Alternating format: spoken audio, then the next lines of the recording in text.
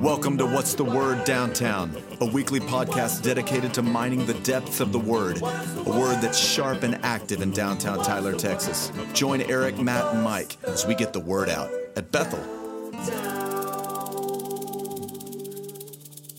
Hey, welcome to What's the Word Downtown. My name's Matt. This is Pastor Mike Hall, who preached yesterday. Yeah. Thanks, man. That was fun. Well, I always have to say, I get really excited to preach because I don't preach that often. And I suspect that maybe it's the same for you. But I felt that you were very calm yesterday. I don't know if they were passing out Quaaludes in I was trying to be longer than 15 minutes, and so I just paused. You just a whole lot more. A lot of really Yes. intentional pauses. And so you jumped into Luke 2 in Advent, and you began with a look at just what a treacherous journey this would be. Well, but before that, I actually have to make a correction. Okay. I've been told that I was wrong. Oh. And went back and looked, which is why These podcasts are so valuable.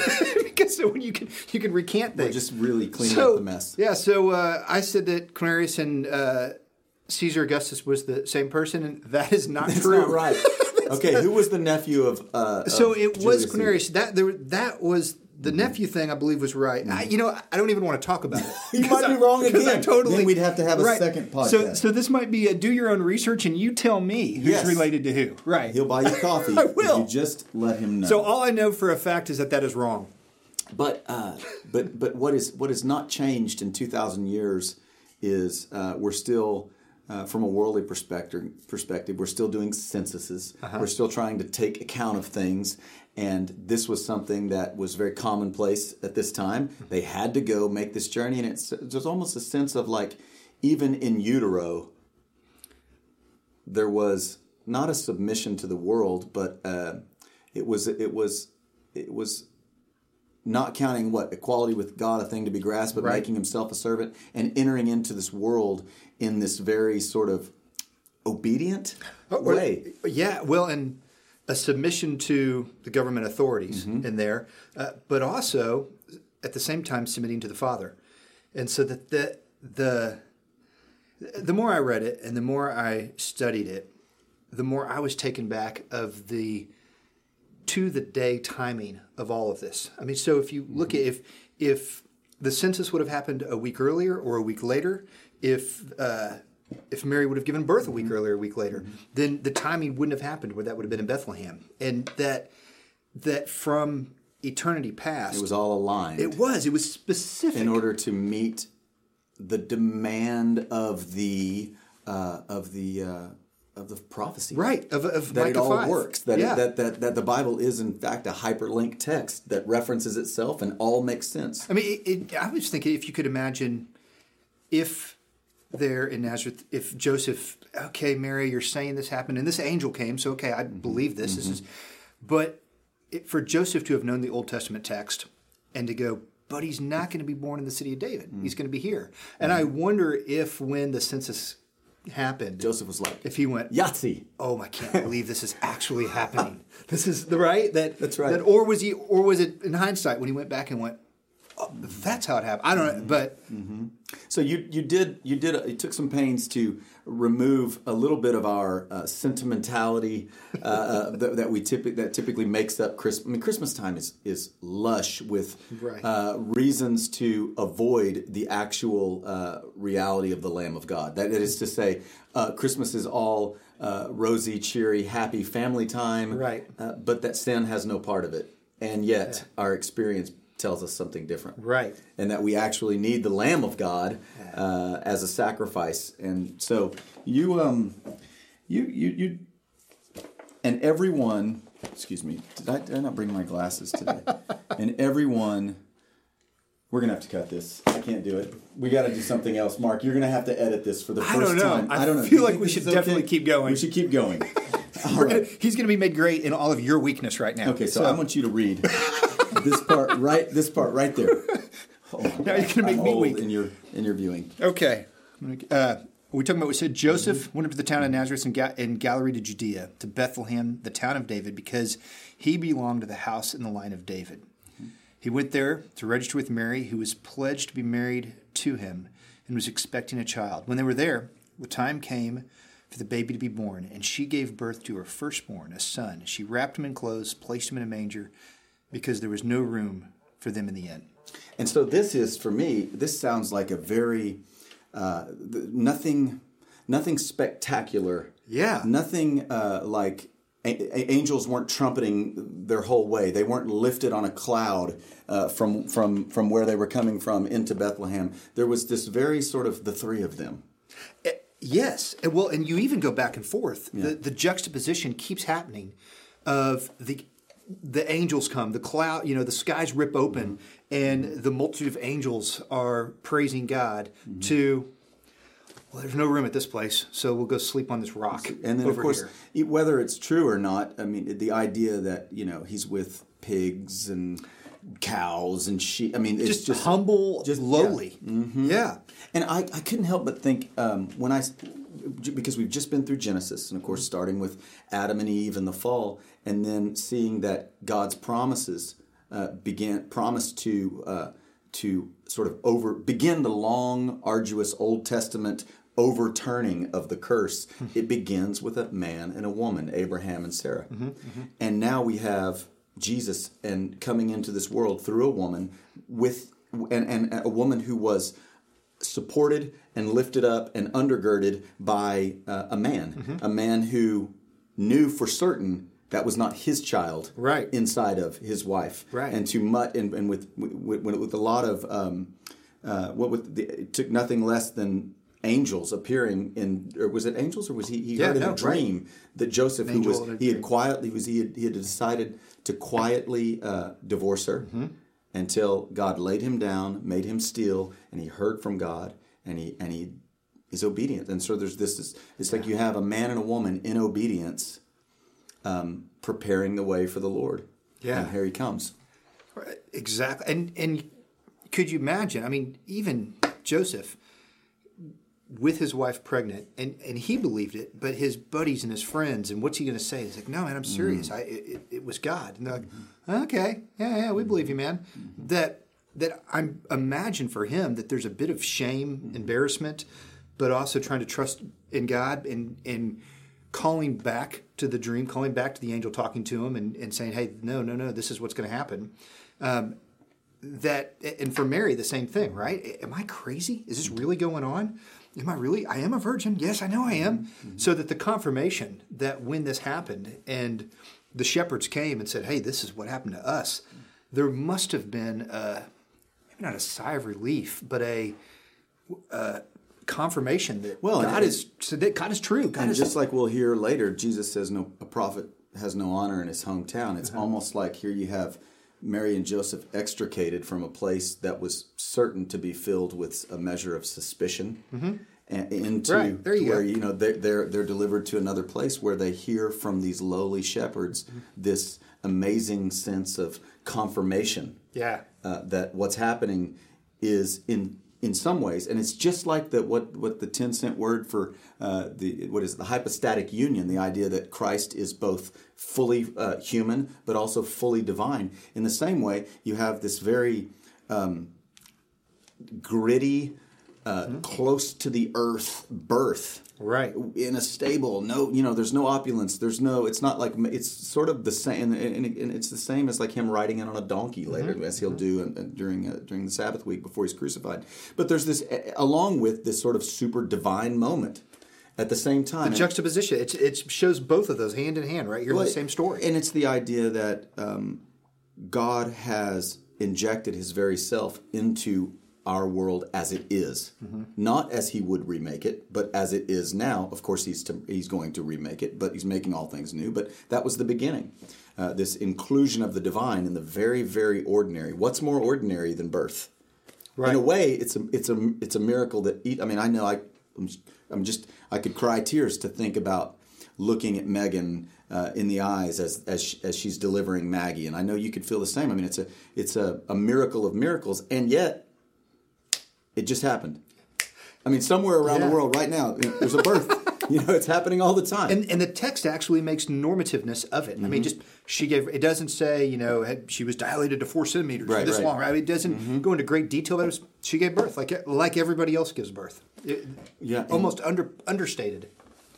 And it makes me wonder if we've talked about. I think it was Eric who said Mary might have been the first Christian because she received Christ. And he came through her. And I think that's something like what we have the opportunity to sort of figuratively envisage.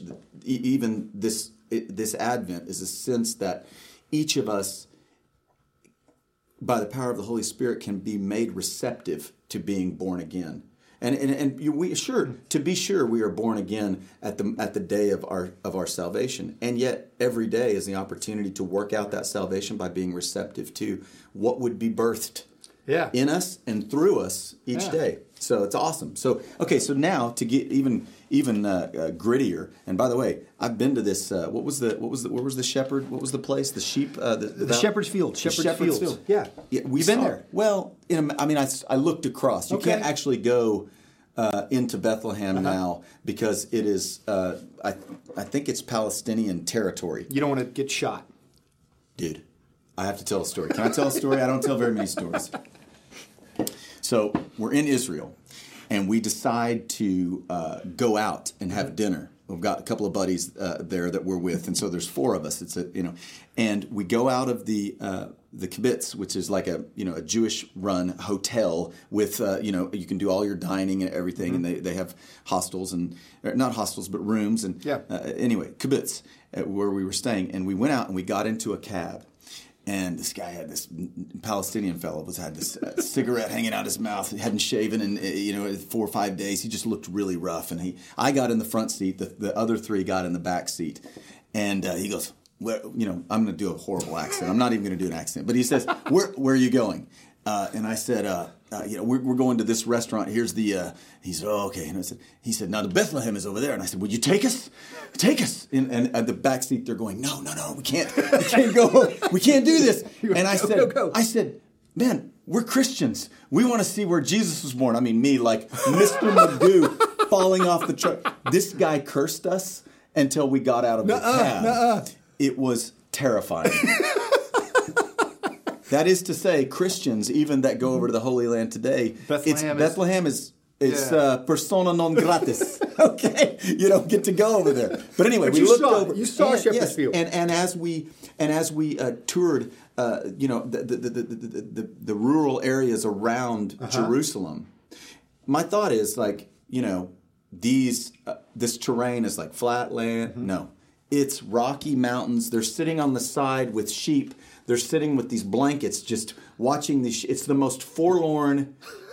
It's not a job you would ever go, "I hope I can be a shepherd one day. I hope I can be a shepherd in Israel one day." Surely, the Lord's anointed David, and then Christ were shepherd. But anyway. But they were the runts of the family. I mean, and still today, nobody looks and goes, "That's what I want to do."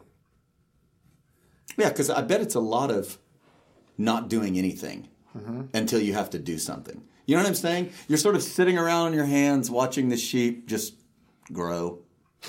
And then, unless you see, I'm not making fun of shepherds. Unless you have a wolf, and then you're like, "Oh, now it's action time." Yeah. Yes, now it's time to go. So here's the shepherds sitting around not doing much, and then what happens? Yeah. And then the angel of the Lord. An angel of the Lord appears. And they freak out. And what does he actually say? Well, it says, "Do not be afraid," is the first that the angel says. Which is important before you go any further. Oh, yeah. The angels mostly say, "Do not be afraid," and probably because there's much reason to be afraid. Yes, when you see an angel, right? So that there's a glory to the angel, and so overwhelming glory, not just like ooh, look at the angel. Like, I mean, think of the times that you're actually afraid and that feeling. I don't know what there's been a couple times where I thought someone's broken into my house, right? And you might go to that fight or flight, and what do you how you react when you're actually fearful and scared, and that's what it is. So you're right. It's not a this is a big deal. Not even like a roller coaster, like freaked out, terrified, scared. That's the kind of glory, and it's good.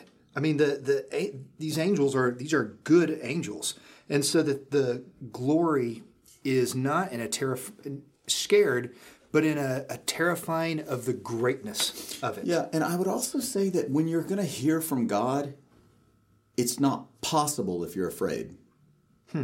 Can we just talk? Can we camp out there for a moment? Because the glory of God. Well, the glory of God, but also the truth of God is compromised in your mind's eye if you're fearful, right? Like God wants us to be at peace. Yeah. He sends here that when we're talking about the Prince of Peace, what does peace produce? But clarity,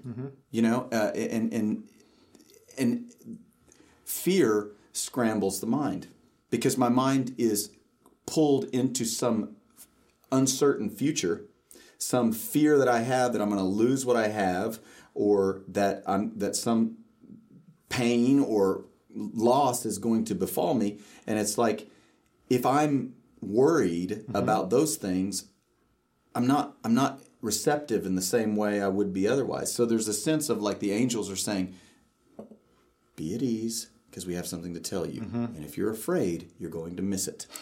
And I think I think some of these there's a very, very clear applications for us is that one of the reasons we seek to preach the gospel downtown. I mean, I know that other people do, but we want to preach the gospel downtown because it can have this easing effect.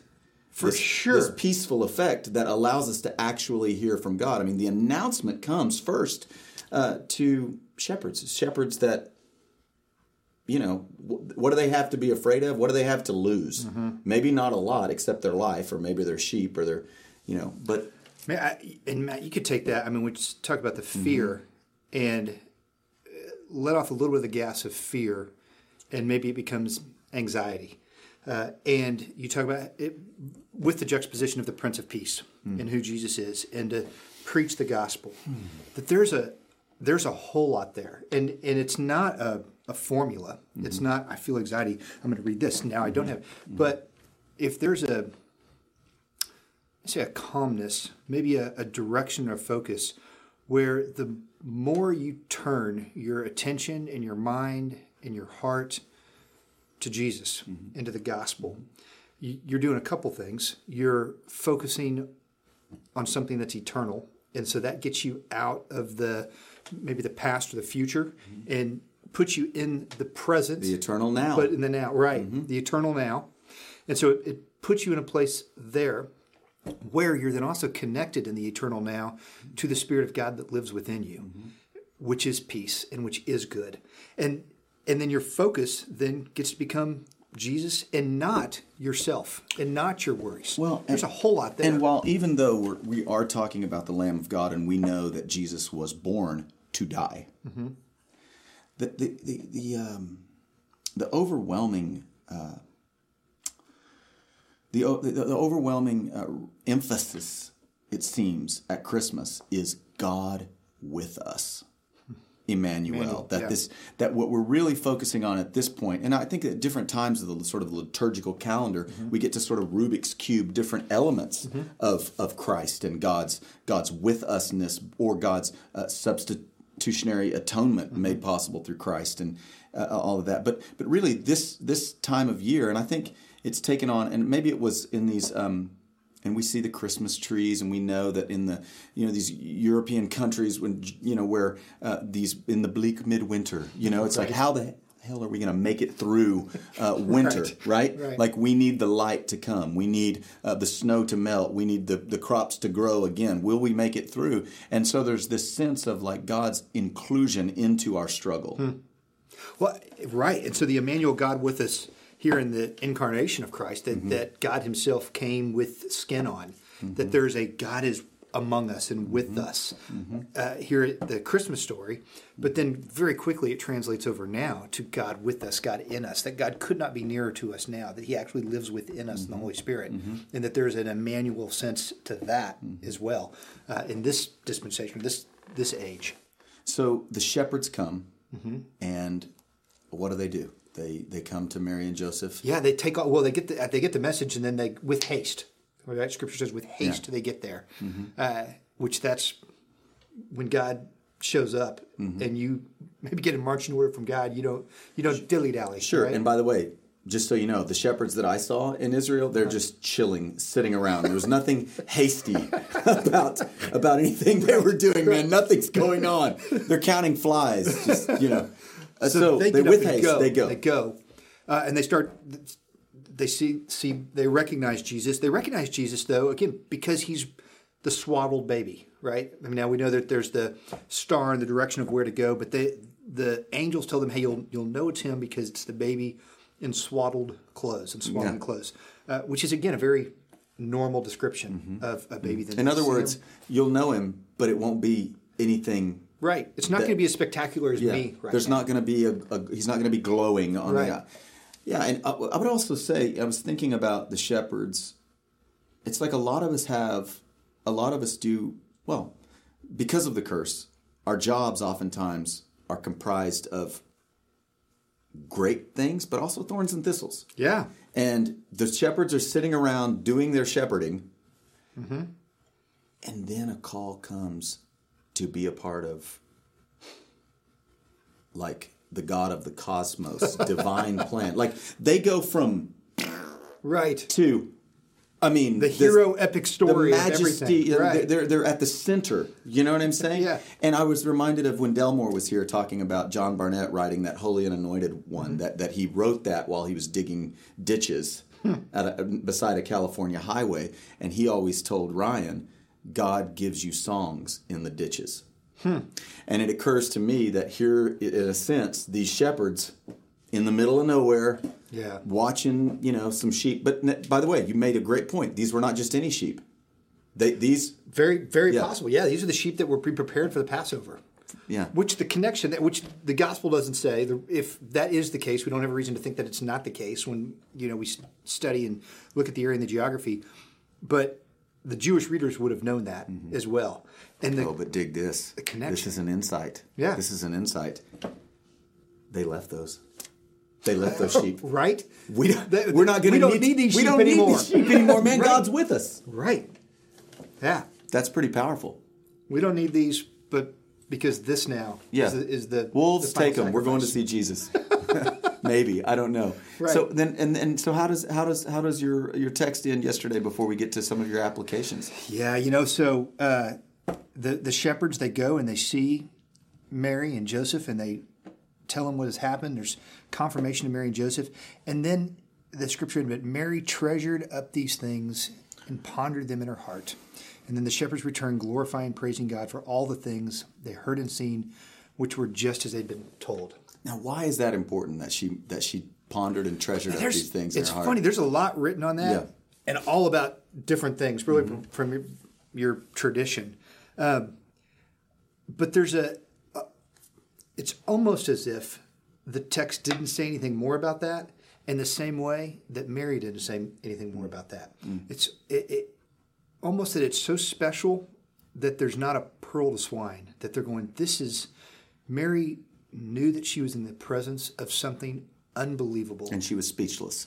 Yes. And so she treasured these things up in her heart. Speechless, right. But even knew, this is beyond myself, and I'm going to hold on to this. Well, and I want to maybe tease out this, maybe an idea that, as Mary treasured these things in her heart, and sovereignly so, not that she's sovereign, but that in God's sovereignty, she was caused to treasure these things in her heart because she was going to need a full heart to endure mothering a son who was born to die. I mean, there is not a worse reality that you could imagine than your children perishing before you do. Yeah. That's not supposed to happen that way, right? Right. And yet, we don't know. I certainly don't know how much Mary knew at that time that the Messiah would be a Messiah, King Messiah, by laying himself down rather than ruling. Right. I mean, she may have thought, this will be the king. Do you know what I mean? Right. And what a special thing, because this is God. He'll be a God king. Yeah. But instead, he will allow himself to be murdered and crucified. So she's going to need a full heart to endure that. That there's something that the Father in heaven is giving her a gift. Preparing her. Yeah. Hey, hold on to this. Mm-hmm. This is sweet. This is special. Yeah, and I think, by the time January 3rd or 4th or 5th rolls around and we start the new year again and the thorns and thistles and the slog of life, let's be honest. I mean, life's great, but life also really sucks, And so we're going to need to treasure these things in our hearts. And I think so you know what I mean, for the year ahead. And it's fitting, I think, that the year in a sense ends with an opportunity for us to treasure these things in our heart so that as we move on into it. Well, and there's moments there's probably moments that happen all the time that we're not treasuring things in our hearts. But then the ones that we do, they become staples in our lives. There's times that you can look back with probably all your kids and with Megan and with Heather and my kids that we can go, oh, that was sweet. That was good. God was in the midst of that. That was unbelievable evidence that God is with us. Yes. So that when we begin to feel like, oh my gosh, God is not with us, it's we got something to hold on to. Remember that? He's faithful, steadfast. Well, man, that was great. So when you remember, if you remember any of your points yesterday or any of your applications at the end, the gifts. So that's what we landed on. We landed on gifts. I mean, so we talked a little bit. When we gifts in this season, right? And then there's the gift economy that people are saying, "Hey, I give you a gift, you give me a gift," and there's some niceness to that, maybe some politeness to that, and there's also a little bit of silliness when I tell you what I want and you get it for me, and you tell me what you want and I get it for you. Like, what do we? It seems like we'd be a whole lot more efficient with our time and just tell each other we like each other. Sure. But the true gift, have you been given something that maybe surprised you, that you went, what? I can't believe this. Yes, and I will say that while that gift came with no strings attached, whatever I'm thinking of, I can't think of anything specifically, right. But generally speaking, though gifts are not gifts if they have strings attached, gifts always come in some way. A true gift always comes at a cost to somebody else that gave the gift. And if I have not a heart of stone but a heart of flesh, that is a responsive heart, that I'm able to see what I was given cost somebody something. Yeah. And so it very rightly does compel me not to reciprocate the gift, but it must if I really receive it by the Spirit. Yeah. It does create, and this is what grace does, is that it engenders what the law demands. If I tell you to do something, you don't want to do it. Yeah. But if I give you a gift and show you that I love you, all of a sudden you say, how could I respond? Right. I feel loved. Right. And I think that there's something there. That's a perfect picture of the gospel, right? Yeah. And of gospel and of obedience and how it's not the law and legalism. That's right. That if we can... And so to get there, it's the gospel. There's a couple places that you have to land. You have to realize the cost.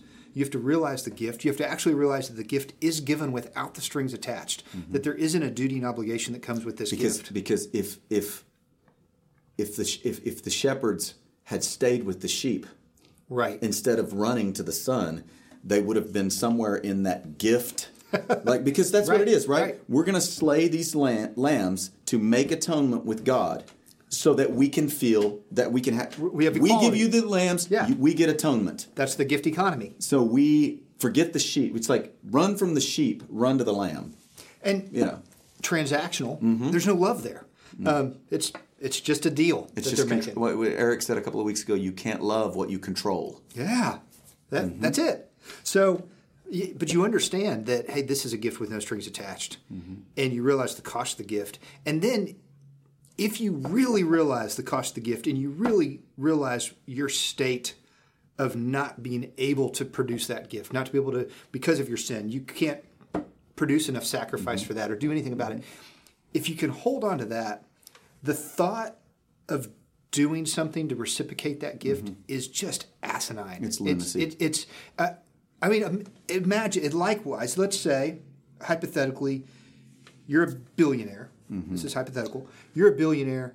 You go, hey, Mike, we're great friends, man. love you and your family. Here's what I want to do. I want to buy you this $50,000 or $50 million home. Here's right? $10. And I'm going to buy you this $50 million home in Tyler, Texas. I'm like, oh my gosh, this is so great. And then that kind of gift, and I respond with, well, here's an Applebee's gift card, right? I mean, that because that's the best I got, right? I mean, it'd be like that, and then I almost act like that's a transaction. Yeah. Like it'd be like, what are you doing? Obedience cannot be paying back God. No, it's just, that's not real obedience. That's something like a slave. That's something like where the prodigal son comes home and says, it's better for me to be a slave in my father's house. And it's like the father already has slaves. Yeah. He wants a son. So this is clear, I think. Yeah. But if we can, just take a couple of places and moments in our East Texas culture where that keeps showing up. I mean, so there's even hey, God helps those that help themselves, right? Watching a show that I don't recommend because it's not appropriate. But Yellowstone. Right? And the father figure there was asked to pray. He's like, Lord, give us the rain, a little bit of luck, and we'll do the rest. Right? I mean, gosh. which is a bit of this. If it's to be, it's up to me. It says I can do it. I don't want to presume upon God. Just give us a little help. And I can take care of the rest. God meets those that help themselves. Meet me halfway. Right? That's called Pelagianism, and Martin Luther would have none of it. He said, it's grace, full stop, all the way. It's not grace until you're saved, and then it's up to you. Right. And so, it's this. We've got to be better. We've got to do good deeds, even though this good deed kind of thought that you hear. The karma. People who are talking about how you have what comes around goes around, and there's better all be kinds good of so you don't get Santa, right? Santa's watching you. If you're naughty, no presents for you, right? That there's this whole. Santa is a gift economy. Santa is hey, you're naughty, you get no toys or whatever. You get coal, right? Yeah. You're good, you get good toys. Yeah. So it's a gift economy. But because he deals with us not according to our merit, but according to his glorious riches. It's no longer it's the old kingdom scarcity. Right. The new kingdom is abundance. The new kingdom is overflowing. The new kingdom is God is with us always, no matter how you feel, no matter what you do. And what an announcement that we got to celebrate. Thank you for your message yesterday, man. Yeah, it's good to be here. And this was fun. We'll see you guys at 10 a.m. Sunday morning for the 4th week of Advent. Who's going to be lighting that candle this week? It's going to be the Carters. Watch out. And praise God, because that's a great family to be lighting the Advent candle. Hey, we'll see you next week. All right. Bye now.